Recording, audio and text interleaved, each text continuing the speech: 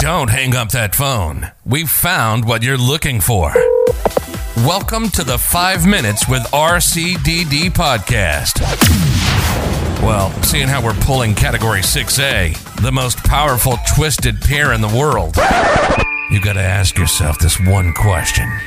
Did I pull 295 or 300 feet? Well, do you feel lucky? Do you, punk? In this podcast, you'll learn the differences between a 66 and 110 punch tool, the proper way to install a support cable, along with terminating and testing parameters. What exactly does RCDD stand for? Really can't do diddly? Or just some guy that's just sitting around in a chair making podcasts. So join us as we talk about the ever-changing world of telecommunications, from ISP to OSP, from copper to fiber, design to installation. Now send the new guy to the truck for a bucket of dial tone and the cable stretchers, while you listen to an informative program on telecommunications. Here's your host, Chuck Bowser, RCDD. Welcome to episode 4, the Information Superhighway. Have you ever thought about how data gets transmitted? Have you ever wondered how, when you go to YouTube and you fire up your favorite YouTube channel, or you're binge watching your latest Netflix series, it's House for us right now, how that video and audio gets to you? Have you ever wondered how, when you send that email, how it gets from your outbox to the recipients? Well, today we're going to cover that. But first, let me ask you a question. What is megahertz versus megabits? We're starting a 3-part series, and this episode is going to cover bits and bytes. So episode 2 will cover things such as encoding schemes like return to zero and non-return to zero, talk what it does with all those bits and bytes. And then the third one is we're going to take those first two, and then we're going to explain how it applies to being transmitted, i.e. cable or wireless. But before we dive into that conversation, first we got to talk about is, what is communications? Right now, I'm communicating to you through this microphone, through bits and bytes, and through cable and downloading to your phone, maybe even over wireless if you're doing it on your cell phone. What is communications? Well, communications requires 3 components: a transmitter, a receiver, and a pathway between those two. So, for example, right now, my mouth is the transmitter transmitting to my microphone, which is the receiver, and it's using, as I'm talking, I'm pressurizing air, and it's moving the diaphragm inside the microphone. And then that microphone takes that information, that analog signal, changes it to a digital signal, ones or zeros, and changes it into electricity, and then transmits that through the cable into my laptop to record it. And then when I get done recording the show, I'm going to post it. And then it gets, goes to the internet. It's going to show up on your iPhone. And then when you hit play, it's going to be, your speakers are going to be reverberating what basically I said. So in essence, I'm the transmitter, you're the receiver. But we have a lot of stuff in between us. So the pathway between the transmitter and receiver, it can be cable or it can be wireless. Now for cable, it can be unshielded twisted pair cable. It could be one pair. If it's just a simple analog voice line, it could be multiple twisted pairs. For example, if you're doing like a 10 gigabit LAN and you're listening to this over the network, it's going across those 4 pair. It can be done over shielded twisted pair. And we'll talk about more about those in the future episodes. It can also be done over fiber, whether it's single mode fiber or multi-mode. Matter of fact, if you're listening to this, I guarantee you at some point in time, between the time I upload this to my service and you download it, it will go over fiber optic cable. So it will go over a combination with copper, fiber, and maybe even, like I said, wireless if you're listening to it on your iPhone. If your iPhone's set up to download via the cellular network, it's being done over wireless. Or if you have your iPod setting set up so it downloads on your wireless network when you're home. The transmitter takes all that information, whether it's a video signal, an audio signal, maybe spreadsheets, pictures. It turns them into ones and zeros and sends that across the medium, and then your receiver takes that information and puts it all back together again. The key is, how do we get more information across the medium at once? So a long time ago, when you just had voice cabling, it was just an analog voice signal. Now we're doing, like I said, music and video and all kinds of other stuff, which requires more bandwidth than the old cable used to give us. That old cable was called POTS cabling, P-O-T-S, plain old telephone service. It was only capable of doing so much bandwidth. It could not handle today's bandwidth applications. Think of the whole bits and bytes and bandwidth as a highway. I like to talk in parables because it kind of helps relay subjects. Because, yes, you might be an expert listening to this, but there might be somebody listening to this who this might be the first time they're hearing it. So think of it as the information superhighway. You have a multi-lane highway, and you have bits, which are people, in a car, which is a byte, driving down the highway. That's why they call it the information superhighway. Now, bits and bytes are often confused together, especially when it comes to computers and bandwidth.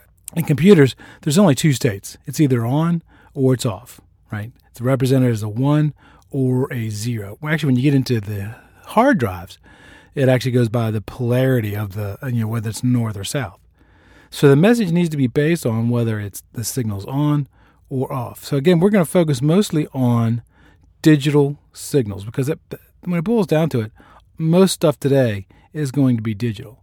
And with digital, it's either on or it's off. It's either 1 or 0. And each of those states represents a 1 or 0. That is called a bit. So the bit is a 1 or 0. Now, what can you do with a 1 or 0? Not a whole heck of a lot. But when you put those 8 bits together into what's called a byte, now you've got something. Because remember, you got 8 bytes. You have 8 bits. And those bits can be either on or off. So what that means is if you take 2 to the 8th power, because it can be either on or off, so there's 2 states, and then 8 bytes, there's 256 possible combinations. They're typically represented as 0 through 255. Now, when it comes to storage, they're typically described in bytes. For example, 1 kilobyte is 1,000 bytes.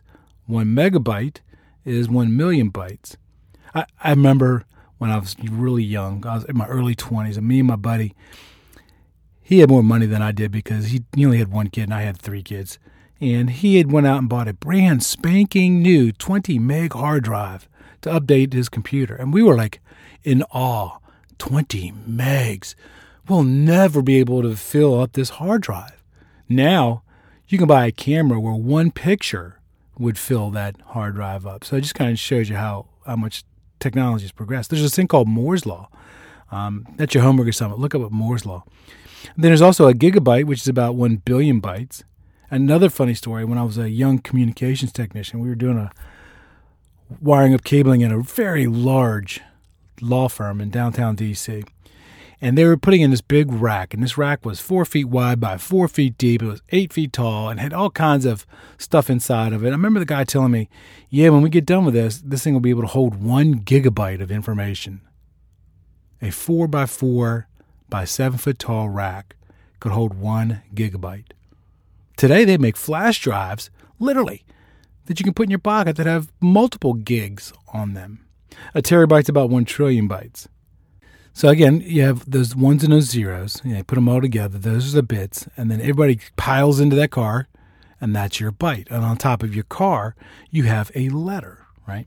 Now, how do you know which letter that is? Well, this is where ASCII comes to the rescue. ASCII is an acronym. Our industry loves acronyms. It's ASCII. That acronym stands for the American Standard Code for Information Exchange. Basically, they assign letters, symbols, and punctuation to a 2-digit code. So, for example, if you were to type in RCDD, capital R, capital C, capital D, on your keyboard, it's represented as an 82, 67, 68, and 68 because 82 stands for capital R, 67 stands for capital C, and 68 stands for capital D. Now, if I were to, for some reason, mess up and type it up in lowercase, it'd be represented as 114, 99, 100, 100, because 114 is a lowercase r. Well, 99 is a lowercase c, and 100 is a lowercase d. So there is a difference between uppercase and lowercase. So again, going back to our example earlier, let's say you're going on vacation. Everybody in your whole entire neighborhood is going on vacation. Everybody's going to the beach. And it's you live in a weird neighborhood because everybody in this neighborhood has 6 kids. and everybody has a spouse. So that means you have 8 people. So you 8 people get in your cars. Now think about this. Is everybody's kids the same as your kids? Heck, let's be honest. Your kids aren't the same as each other, right? And that's, again, so that's on or it's off. When you all pile in, because of the buildup of how the number of ones and the zeros, that tells whether it's going to be an R or a C or D and a D. Now, everybody gets in their car and everybody decides to drive to the beach. So they're going down, whatever major highway to go to the beach. So when everybody gets in their cars and they're driving, everybody's got a lid on top of the roof. So the receiver's got to take that information and put it all back together. So it'll say, oh, he typed in RCDD. And then it changes it to a visual medium on your screen so you can understand what it is. There's your bits and bytes. So next episode, we're going to talk about the encoding schemes and talk about how we can get more information on that highway. Because we all know if you're trying to go to the beach on, for example, like Labor Day weekend, it's going to be a nightmare because there's going to be more cars than there is rooms for that highway.